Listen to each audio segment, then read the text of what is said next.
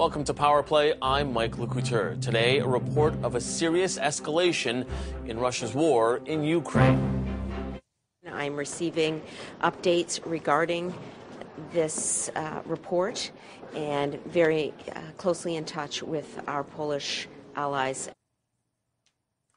The Associated Press reports Russian missiles have struck Poland, killing 2 people in the NATO member state. If confirmed, this would mark an escalation that could pull NATO members, including Canada, directly into the conflict. We'll bring you the latest in just a moment. Plus, the Canada-China face-to-face. China's President Xi at the G20 summit in Indonesia. Was there any progress to be made as Canada continues to talk tough on China? We'll have the latest from Bali. And a national epidemic. Health Canada officially declares a flu epidemic after COVID-19 shutdowns. Was Canada unprepared for a flu spike? We'll bring in the Canadian Medical Association. This is Power Play. Let's get to the players. I don't want to get ahead of the discussion or speculate, especially since we have no information at this point in time to corroborate the press reports regarding allegations of a Russian missile strike on Polish territory. We're looking into these reports, and when we have more to provide, we'll be sure to do so. Pentagon officials say they are aware of the Associated Press reports that Russian missiles crossed over into Poland, killing 2 people. If these reports are confirmed, it could lead to a serious global consequences. There's a lot to unpack here. We have full coverage for you. We're going to start right here in the studio with CTV parliamentary correspondent Kevin Gallagher. Kevin, thanks for making the time. What can you tell us about these reports from the Associated Press and what we're hearing from Polish officials right now? Well, certainly what we're hearing from Polish officials is a lot of caution. They're looking to investigate this, and they've also upped the readiness of their military, Mike. Now, I think it's important here to point out that these reports that came from the Associated Press attribute unnamed U.S. officials, but on the record, the Pentagon saying that it can confirm what's going on here. They don't know if these are Russian missiles or not. We've also heard from the State Department. So there's certainly a lot of cautious talk, I'd say, coming from top NATO allies like the United States. Canada's Defense Minister, Anita Anand, has also said, that there needs to be a look into this. They need to have more information about what's going on. But certainly it would be a major escalation here if a Russian projectile landed on NATO soil. Yeah, and I believe we do have a clip from the Canadian government. I believe it's from Anita Anand. We'll listen to that for a second here now. I am aware of the reports. It would be imprudent for me to comment on them at this point. I am in close touch with our Polish allies, and we are monitoring the situation very closely. So monitoring the situation at this point, Kevin, and obviously as we are talking about international ramifications, not just for Canada, but all of NATO, at this point, Anand not willing to go further. And I guess caution is the key here. Yeah, and it seems that not only Poland, but as well, NATO itself is looking at this. They want to try and investigate to see what's happened. Of course, the Kremlin right now is denying that it, struck NATO soil. But this did happen on a day when Russia, launched more than 100 missiles at different targets within Ukraine. And it comes at a very pivotal point in that particular conflict after Ukraine seized back Kherson, a pretty important city. So right now, it's certainly up to NATO to try and be cautious, because of course there is what we all talk about, Article 5, which is this: if there's an attack on one, there's an attack on all. It's never been, invoked except for 9/11. So right now there is that concern that this could escalate to that point. But from experts that I've spoken to, there's more of a realization here that likely there will be greater discussions between NATO allies. There could be an increased military buildup in terms of the supply and support that goes to Ukrainian forces. Anything from Secretary General Jens Stoltenberg just yet? We certainly have seen a tweet coming from Secretary General Jens Stoltenberg. He says he spoke with Polish President Duda, and also saying that, the explosion in Poland, and that's certainly what Polish officials and the Secretary General is calling it. I offer my condolences for the loss of life. NATO is monitoring the situation, and allies are closely consulting. Important that all the facts are established. So again, a lot of very key words there in terms of the caution. They want to see all the facts come in, and no one wants to rush to judgment, because that could be a rush into war. For sure, and nobody wants that. Kevin Gallagher from our Parliamentary Bureau here. Thanks a lot for that, Kevin. Appreciate that. We should stress again, this is still a report. We're waiting for more officials to confirm this. Polish officials have emerged from a meeting, say they are discussing invoking NATO's Article 4. So what is Article 4? Well, in NATO, in the treaty, it addresses what happens when a member feels threatened by another country. That kicks off a consultation process with all 30 members to determine the threat and what can be done to counter it. But Article 4 does not mean that there will be a direct pressure to take action. So does that mean that NATO partners like Canada are going to be huddling now to discuss those implications of today's reported missile attacks? Let's bring in retired Major General Dennis Thompson, a former NATO Task Force Kandahar commander. Thank you so much for taking the time. First off, I just wanted to get your reaction to these reports that we're hearing of Russian missiles crossing over into Poland.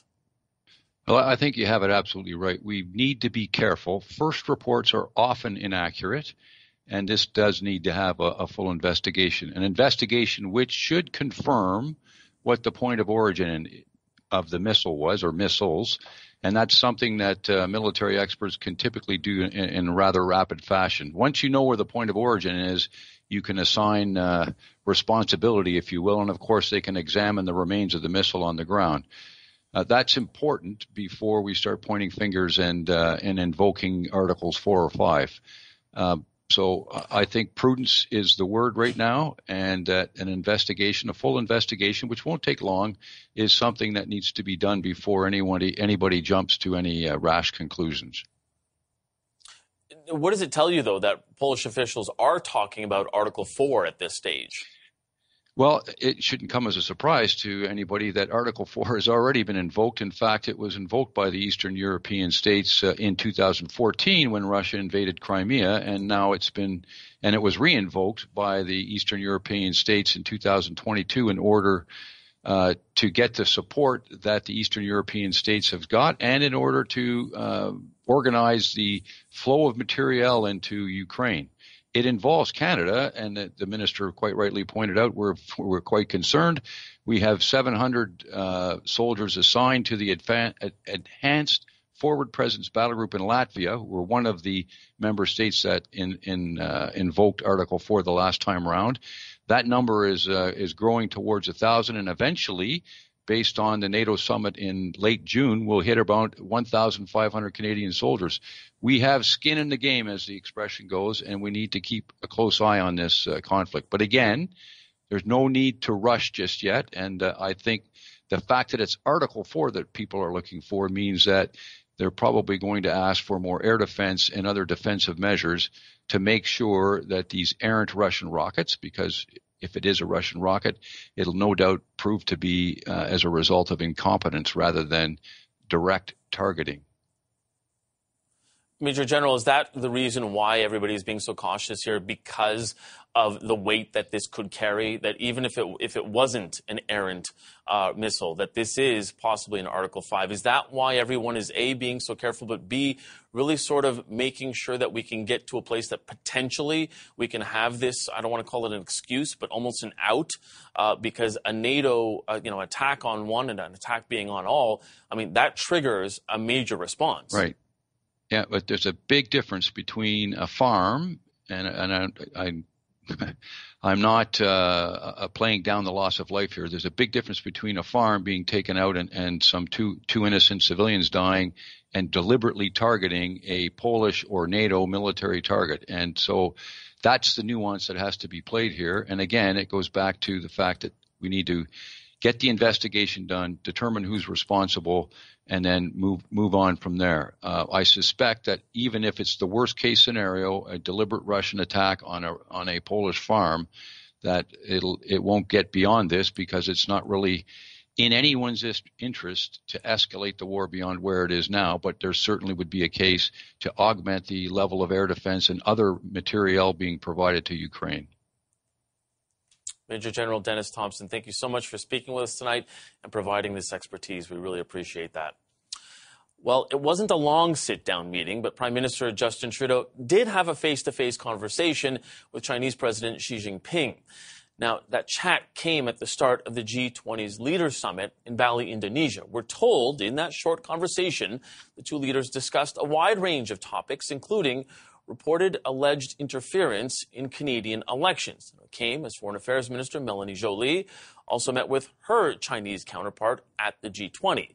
CTV News parliamentary correspondent Annie Bergeron-Oliver is following the Prime Minister and filed this report before the reports broke that some Russian missiles crossed into Poland.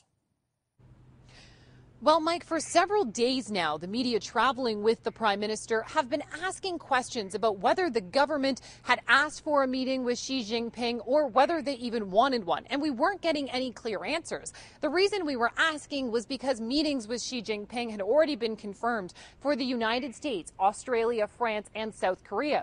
Today, that meeting happened. A senior government source says that the Prime Minister pulled Xi aside, and that meeting lasted about 10 minutes. It happened first thing this morning at the very first session of this opening G20 day. The meeting focused on a range of subjects, from North Korea to climate change to foreign interference in Canada and, of course, the war in Ukraine. We asked Melanie Joly what the tone of this conversation was, Mike, and she said it was respectful. She said that's diplomacy. We didn't really get a lot of information, though, about sort of what China said to Canada, either in the meeting with the Prime Minister or in the meeting with Melanie Joly. She also met her Chinese counterpart. Joly said that, of course, human rights came up, but when we asked her for specifics, she didn't offer any. So we're not sure if it was the Uyghurs that were brought up, the situation in Hong Kong, or in Taiwan.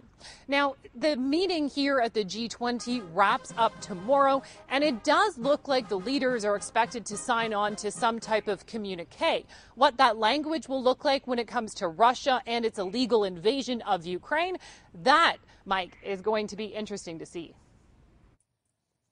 CTV's Annie Bergeron-Oliver in Bali, Indonesia. Today, a tweet from the Prime Minister's official Twitter account was deleted because it contained false information. It came after a viral campaign which erroneously stated 15,000 protesters were sentenced to death in Iran.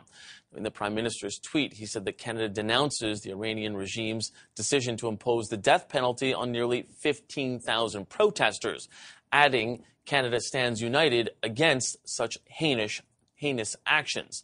The tweet was removed, but not before it garnered thousands of likes and retweets.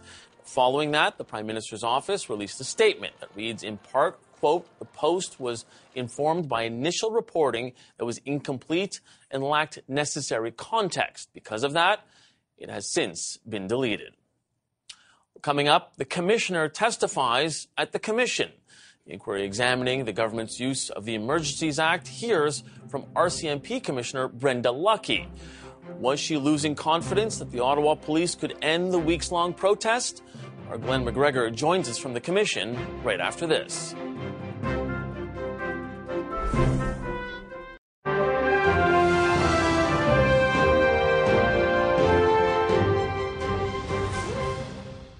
Well, as Canadians are still dealing with the unprecedented impacts of the COVID-19 pandemic, we're now seeing an influenza epidemic in this country. The Public Health Agency of Canada has officially declared a national flu epidemic over the virus, remaining above seasonal thresholds. The Health Canada map illustrates the severity of the flu spread in darkened shades of purple. Now, part of southern Alberta, the entire top half of Saskatchewan, southern and eastern Ontario, and New Brunswick are all reporting surges in influenza cases. Joining me now to talk more about the influenza epidemic and what you can do to protect yourself is the president of the Canadian Medical Association, Dr. Alika Lafontaine. Dr. Lafontaine, thank you so much for joining us again. How concerned should Canadians be that flu levels have reached the level right now of an epidemic? So I think it's important for Canadians to realize, even though we've been through a lot of the past few years, declaring an epidemic is actually a pretty big deal. So what does that allow us to do? It allows our levels of government to allocate certain resources that they didn't before. Some of this may go into tracking, some may go into supporting treatment or other areas. Also unlock certain other powers that they might be able to implement to mitigate this. But the real take-home message is this is very serious. This is not a regular flu season, and it's really overwhelming a lot of the capacity of the healthcare system right now. Yeah, not a regular flu season, especially after historic low rates of influenza for the last year. I mean, that's likely because of social distancing and other measures. But was this something that we should have expected as masking and other COVID-19 precautions were removed? So I think it is expected that as you start to move away from mitigation of respiratory illnesses, obviously you're going to get a bit of a spike. I don't think many people thought it would be as severe as it is right now. But I'd go back to what worked in the past. We know that social distancing, staying away from people when you're sick, really, really important. We know that masking worked because it decreased the rate of respiratory illness in our last round. Making sure that you don't purposely go out there and get infected if you don't need to, and taking it really seriously if you have a loved one who's at home and seems more sick than you're able to handle, you should head over to emergency, and even in the midst of what's going on in hospitals right now. Weeks ago, you warned that the healthcare system was on the verge of collapse.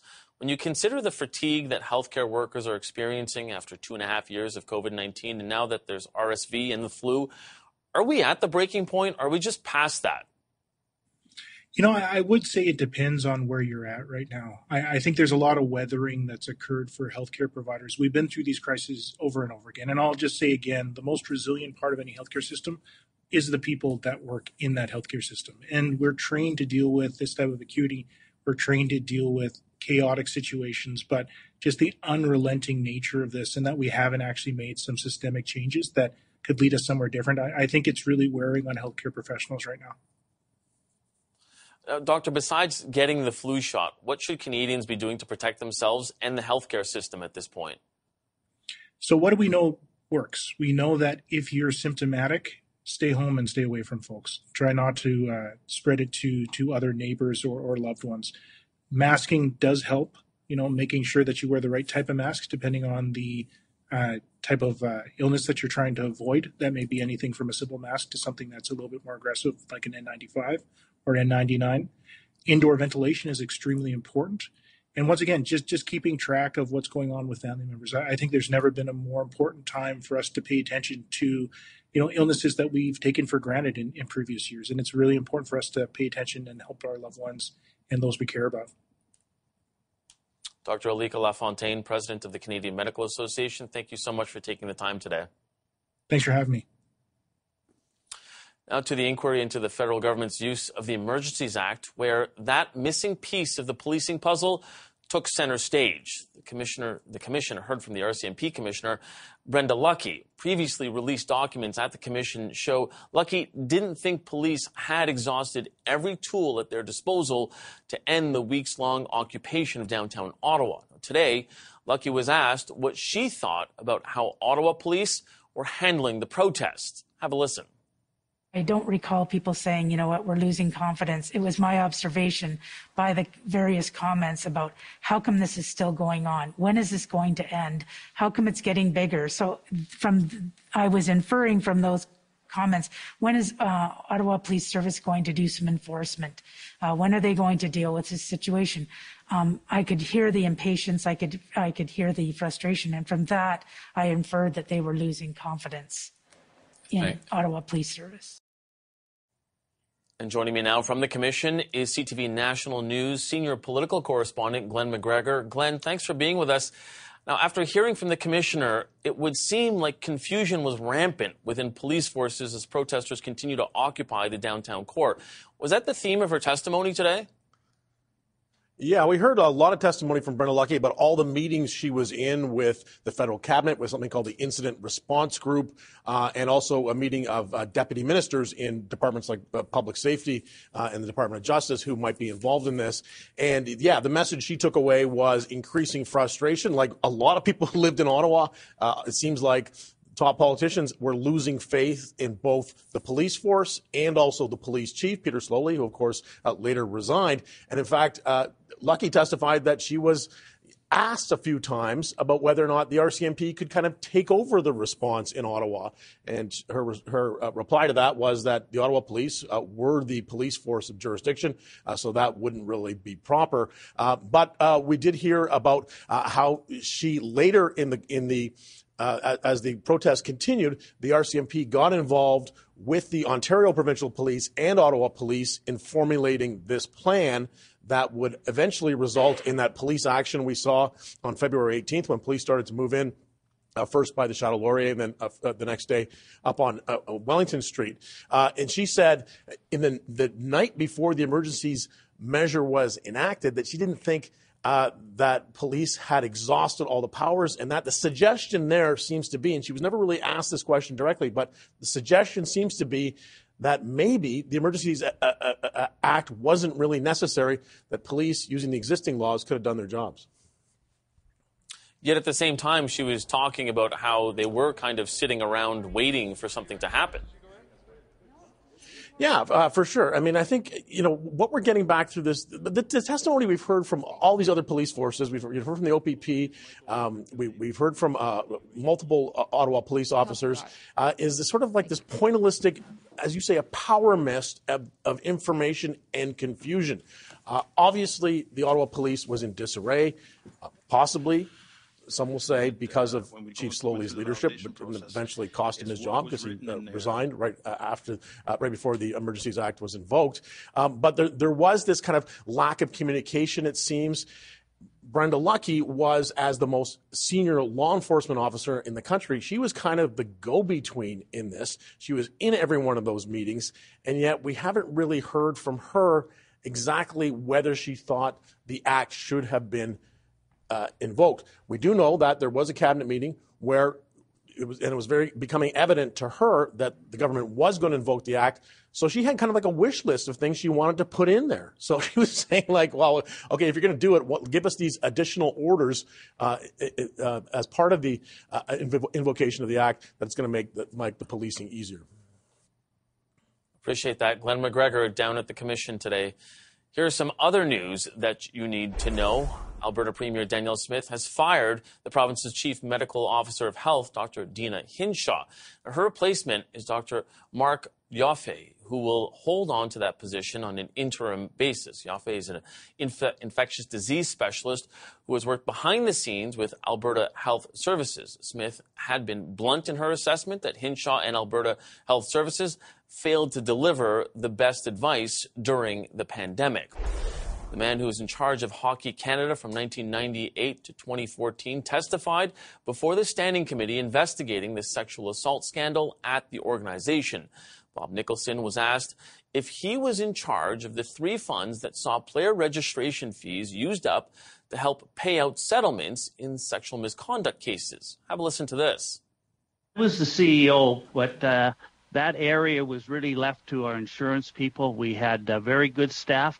We also had a committee that oversaw the insurance programs, as well as some expertise. You've had Barry Lorenzetti here before. He was a big part of that. And all of that came to me, but I was not day-to-day hands-on to that. Thank you. Nicholson also told the committee that he first learned about the sexual allegations leveled against the 2003 World Junior team this past summer. Home sales in Canada are up for the first time since February. According to the Canadian Real Estate Association, October sales were up 1.3% from September. But if you compare that to a year ago, home sales last month were still down 36%. That number of new listed properties edged up 2.2% month over month. Now, as for the prices, the national average home price was over $644,000 in October. That's down 9.9% from a year ago. Still to come, with inflation and a looming recession top of mind, the Auditor General's latest reports raised the alarm about the federal government's work to address chronic homelessness. How urgent is this for Canadians on the brink? We talk to the Auditor General next on Power Play.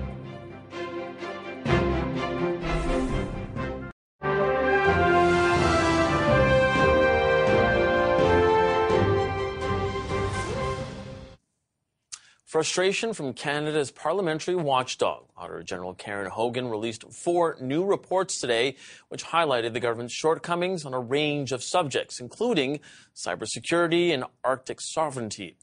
Security, when it comes to emergency preparedness in First Nations communities, well, Indigenous Services Canada is not providing First Nations communities support to prevent and respond to emergencies such as wildfires and floods. There's also a backlog of 112 infrastructure projects that would help mitigate the impact of those emergencies. On the AG's report concerning Arctic surveillance, the government doesn't have a full picture of Arctic traffic. This is partly due to an aging fleet of surveillance gaps, which hampers Canada's capabilities to respond to Arctic threats. But the most alarming report concerns chronic homelessness. The AG found there was a minimal federal accountability to reach the government's 2028 target to reduce chronic homelessness by 50%. Infrastructure Canada did not know if their homelessness measures were helping. And the Canada Mortgage and Housing Corporation didn't know who was actually benefiting from its initiatives to help vulnerable groups. So as inflation is already pushing Canadians into a cost of living crisis, what can be done to prevent Canada's affordability housing crisis from becoming a catastrophe? Let's bring in Canada's Auditor General herself, Karen Hogan. Ms. Hogan, thanks for joining us. Now, I wanted to ask you, you said that the government can't meet its chronic homelessness reduction target by 2028. What is the main barrier of that? Is it a lack of data or government's lack of coordination? Hi, we found that it is unlikely that the government will meet its target of reducing chronic homelessness by 50% by 2028. And I would highlight a few things. There is a big data gap in order to demonstrate whether the measures in place are actually having an impact on those experiencing homelessness. But really, it's that lack of accountability towards meeting that target. And which caused also a lack of coordination amongst the programs under the National Housing Strategy. And so fixing all of those will hopefully put the government back on the right track towards meeting its target. But without that mechanism, can we say whether or not the affordable housing program is a success or a failure? Well, obviously, you need good data in order to be able to determine whether or not you're reaching your intended outcomes.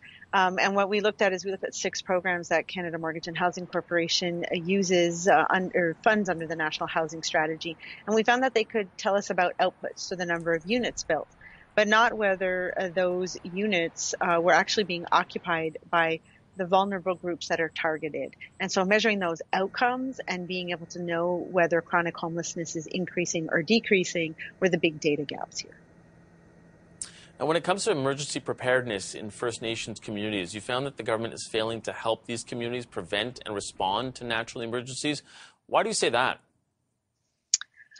Well, we looked at Indigenous Services Canada and the money they spent over the last 4 years, and we found that they spent 3.5 times more money on responding and recovering to emergencies than on mitigating or preparing for those emergencies. And we made a recommendation that they should really be much more proactive in order to reduce the impacts not only financially, but the impacts on communities and the people living in those First Nations communities. Now, when it comes to all of these issues that you brought up in these reports, does the government have a data problem or a problem on acting on the data that they already have? That's a great question. I actually would say yes to both of those. We've often talked about the need for better quality data in order to inform sound decision making. And again, these are some examples where having that data would allow you to decide whether or not programs needed to be adjusted or if they were on track. So it is about not only getting the data, but then once you have the data, it's about using it and analyzing it to determine whether adjustments are needed. So data has been a longstanding issue, but one that the government really does need to tackle. And what would you say they need to do first in terms of tackling it? When it comes to data, I think it starts with the outset in the design of a program. When you keep in mind the outcome that you hope to achieve and not just the outputs that you want to measure, you set yourself up for good project management and gathering the data that you need to demonstrate those outcomes. So it comes back to some foundational project management issues, but also understanding the need for quality data to make well-informed decisions. Auditor General Karen Hogan, thank you so much for joining us. Really appreciate this. Thank you. It's my pleasure. Now let's bring in the government to react to the Auditor General's findings. What do they have to say about Canada's efforts to reduce chronic homelessness? Let's find out.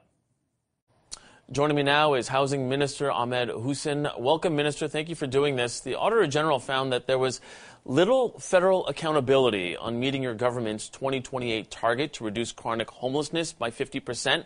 So are you or are you not on target to meet that goal? Well, what I can tell you is that, first of all, our policy, the Reaching Home program, is making a difference. That's why we're investing over $500 million through Budget 2022. Over the life of the program, we've almost doubled the amount of funding for this program to nearly $4 billion, up from just over $2 billion. We're also complementing that with the Rapid Housing Initiative that has built over 10,250 deeply affordable homes for the most vulnerable, including those experiencing homelessness. The third round will deliver another 4,500. We'll continue to work to eliminate chronic homelessness from Canada. But how do you know if you're reaching your goal, as you said you did, if there is no accountability and there's no way to measure it?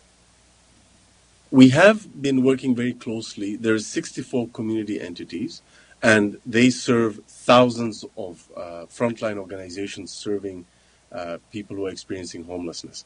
We have some data. They have reported to us some of the impacts that they've had. Unfortunately, the program was launched in 2019, soon after the COVID-19 pandemic hit these communities. And as you can appreciate, they had difficulties with respect to collection, analysis, and reporting of data. Their challenge was based on the fact that they had to deal with a number of acute problems that faced them that were connected to the pandemic and how it impacted those experiencing homelessness. So their focus was getting people through that storm, and we helped them to do that. Now the focus has to come back to better reporting, better analysis of the data, and better collection. And that is why we accept all the recommendations of the Auditor General, and we thank them for their work. And we believe that, yes, we agree with the Auditor General that the data has to be collected better, but we are having the impact, and I can give you some examples through some reporting that we've received. We know that through the pandemic, we helped 64,000 Canadians who were at risk of experiencing homelessness to be saved from entering the pipeline into homelessness, and another 32,000 who exited homelessness and actually found a housing solution. So the program is working, but we need to do better in terms of setting up mechanisms to better collect data and analyze it and report it back to the federal government. But that's exactly my question here. If you don't really have the data to sort of support what we know we're getting, then why should Canadians trust your housing efforts in that plan? We do have some data, but as I said, we recently launched the results reporting online system to better get granular data on the ground. We know that our programs are working. For example... But then, Minister, with all due respect, how do you know that they're working if you're not getting the data?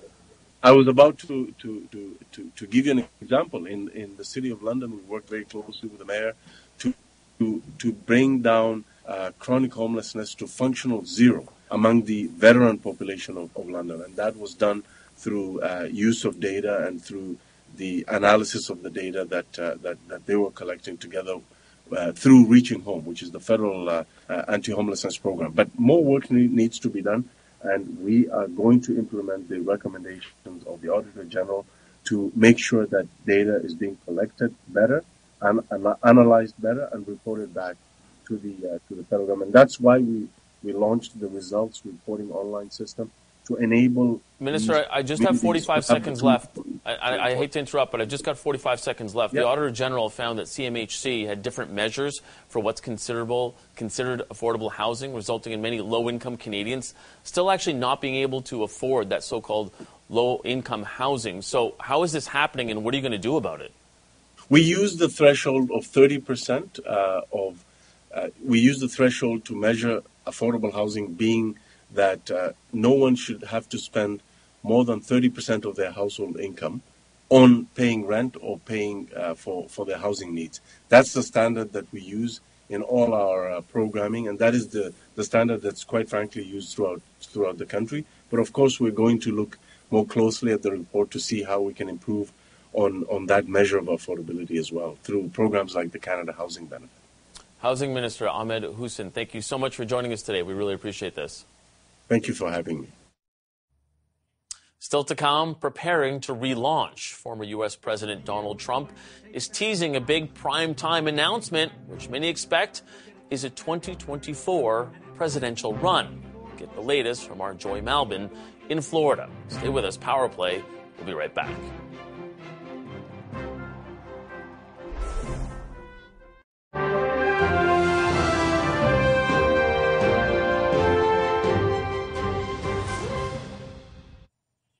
Are we getting ready for a presidential comeback? Donald Trump is set to make a big announcement later tonight, and pundits are anticipating it will be a third presidential run. Does the 45th president of the United States have the same political heft he once held back in 2016? We're fresh off the midterms that failed to deliver the red wave he was looking for, especially with his hand-picked candidates. So will the Republican Party come together around President Trump, or is the party looking ahead to a new future and a new leader? Let's find out. Joining me now from Florida is CTV News Washington Bureau Chief Joy Malbin. Joy, thank you so much for being with us. So Trump has been teasing this announcement for more than a week. Has the calculation changed, though, since we first started hearing about a possible 2024 presidential run because of what we're seeing in the midterms? Nope. Buckle up, Mike. It's going to happen. If you believe senior strategist with Donald Trump, he will announce that presidential run tonight. In fact, Trump supporters have been rallying all day. They've been walking across the bridge to show their support in trucks, carrying flags and saying, look, this guy did it in 2016. We support him. We're loyal to him. But you mentioned, things have changed here. Of course they have. We've seen Republicans, elected Republicans, outright saying that Donald Trump is yesterday's man, that he is an albatross around their neck, given the very dismal and poor performance of many of the Trump-backed candidates in the midterm elections. I was going to ask you, though, I mean, he's not going to face a cakewalk here. There could be another Florida Republican who could be challenging Donald Trump. What are you hearing about Ron DeSantis? Well, okay, for the past couple of weeks, I would say. Hello, Donald Trump supporters there. For the past couple of weeks, Donald Trump has been For the past couple of weeks, Donald Trump has been trolling Ron DeSantis. He hasn't even said he's going to run. But today, it took a different turn. Ron DeSantis was holding a press conference, and he said, look, I've shown I can put together a coalition, Hispanic, suburban voters, business people, and to win and win big in Florida. He says, I've got a blueprint for Republican success. And he took a shot at Donald Trump, saying, look at the scoreboard here. Now, he hasn't thrown his hat into the ring. But certainly you can expect from many Republicans a bit of a bloodbath, a battle royale, as they describe it, if these two go head to head. And certainly some of the polls are playing out. There's been some polling done in Iowa, Wisconsin. These are key battleground states where presidential elections are won or lost. And guess who trumps Trump? Ron DeSantis. Interesting. Joy Malbin with clearly a Trump supporter behind the camera there, not obviously our camera operator, but somebody off camera. Thank you so much, Joy. We'll be watching later on tonight. Coming up, Prime Minister Trudeau has a quick face-to-face with Chinese President Xi Jinping at the G20. What should we expect from Canada-China relations going forward now? How might a possible escalation of Russia's war in Europe change the nature of the G20 summit?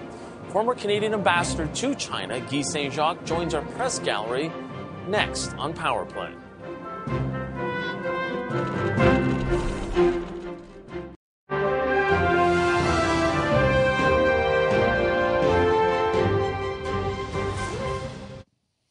A world on edge as global leaders meet in Bali at the G20 summit. A potential crisis is now emerging in Poland. Pentagon officials say they're aware of media reports that Russian missiles crossed over into Poland, killing 2 people. These reports have yet to be confirmed, but if they are confirmed, how should global leaders respond? how will that have an impact on the G20 Leaders Summit? Let's bring in our press gallery to weigh in. We've got the Globe and Mail's Ottawa Bureau Chief, Bob Fife. We've got Le Devoir's Emily Nicolas. And our special guest is Guy Saint-Jacques, Canada's former ambassador to China. Thank you for being here. Ambassador Saint-Jacques, we're going to start with you. What was your reaction to the media reports of those alleged Russian missiles crossing over into Poland?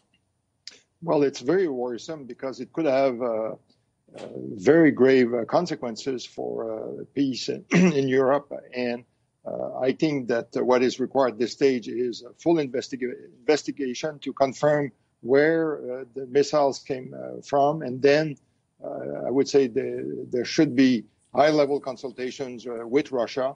And I think what should be expected as a minimum is an apology from Russia. Otherwise, this could escalate, and we would have to see whether Poland would want to take advantage of its membership in NATO to request the alliance support for its defense. Now, Bob, the ambassador there just said everybody is basically having to look into this. At this point, though, sounds like everybody is being extremely careful because we know that they're looking at Article 4 now, which is basically discussing this. Article 5 is a huge step. What are the implications here? And why is everybody being so measured in your mind? Well, I mean, nobody wants to have a third world war with Russia. And President Biden has been very responsible in providing weapons to Ukraine to help them take on the Russians, but not the kind of weapons that can hit Russia proper. Mm-hmm. And he's also been very deliberate in saying we do not want this to escalate out of control. And I think what you're going to see, the American reaction so far has been, let's dial everything down. Let's figure out what's gone on here. It looks like, and let's hope that's the case, it was a mistake. And because I do think that President Putin is not in a good situation to be able to try to take on NATO. I mean, he's losing to the Ukrainians. Can you imagine if he got into some kind of a war with or a confrontation with NATO countries who have better weapons and it appears now better weapons than the Russians? So I'm just hoping that this thing doesn't get out of control, and I have a lot of faith in NATO and the President Biden in trying to deal with Putin on this. And Emily, that everyone kind of takes a beat, as Bob was saying there, but this is all happening as at this hour, G20 leaders are likely waking up to this news. Will this be a test for global leaders who are at this economic summit and a test for them to come to some sort of diplomatic solution? There is indeed a big overlap between G20 membership and NATO membership. Obviously, not all NATO members are at the G20, but it does allow some discussions face-to-face, maybe a little bit informally, between some of the key players in trying to figure out the response. However, I do agree with what everyone says. That it seems that at least from the NATO camp, nobody wants this conflict to escalate. It'd be easier to ask, Russia to just recognize or just say that this is a mistake and apologize if Russia was actually acknowledging that the strike was theirs, and so which is absolutely not the case at this point. So I think that's probably why it looks like the first step is to actually investigate what it actually is, because unless you can actually make a formal claim that this is Russia's and we know why, Russia will just keep on denying that this was their missile. So I guess in the next days, it seems to be what the focus will be about. Ambassador Saint-Jacques, I wanted to ask you about things that are happening at the G20 summit. You had Prime Minister Trudeau and President Xi unofficially meet at the G20 summit. I mean, it wasn't a sit-down like we saw with President Biden. But what does it say that China did not carve out time to hold an official bilateral meeting with Prime Minister Trudeau? Well, I would say that President Xi Jinping didn't want to reward Prime Minister Trudeau, especially if you look at recent developments in the relationship, starting with the speech that Minister Freeland made in Washington about a month ago, where she said that we have to stop relying so much on authoritarian regime and do a lot more of friendshoring. Then it was followed by Minister Champagne's decision to ask three Chinese companies to divest from their investment in Canadian mining companies. Then Minister Joly give an overview of what to expect in the upcoming Indo-Pacific strategy, and with a much more restricted engagement with China. So all this put together means that Xi Jinping didn't want to talk with the Prime Minister, but good for the Prime Minister Trudeau. He cornered Xi Jinping in one of the corridor, and there are always opportunities like this. I would say that on the issue of interference in Canadian elections, of course, work has to be done domestically to better protect our systems. It's one thing to ask China not to interfere, but we know that they don't care much. We had asked them in the past to stop spying, and they keep spying. So we have to do a much better job right here in Canada. Emily, I want to ask you, do you think in your mind, Prime Minister Trudeau trying to make the best of the situation and trying to get some face time with President Xi? It looks like this is what this is about. Obviously, with the question that was just raised of the election, it seems very present that at least there was some sort of interaction to be able to address that specific issue face to face. Given that we just learned that information not too long ago, and that this is a really pressing matter of national security. So yes, it seems like this is what happened, and at the same time, there are a lot of files on which, regardless of what China is doing, the clock is running, and it seems like we have to have conversations with China on for example, on climate change, one of the big files like this that just won't wait, and it won't wait for the geopolitical situation to change. And so having at least, some informal conversation on some files in which cooperation is, if not wanted, at least necessary, is important as well. So that kind of meeting can still serve that purpose as well. Emily Nicolas, Bob Fife, Guy Saint-Jacques, thank you all so much for this today. We appreciate it. That is your Power Play Day in Politics. Thanks for spending your time with us. We'll be right back here tomorrow. Until then, have a great night, everyone.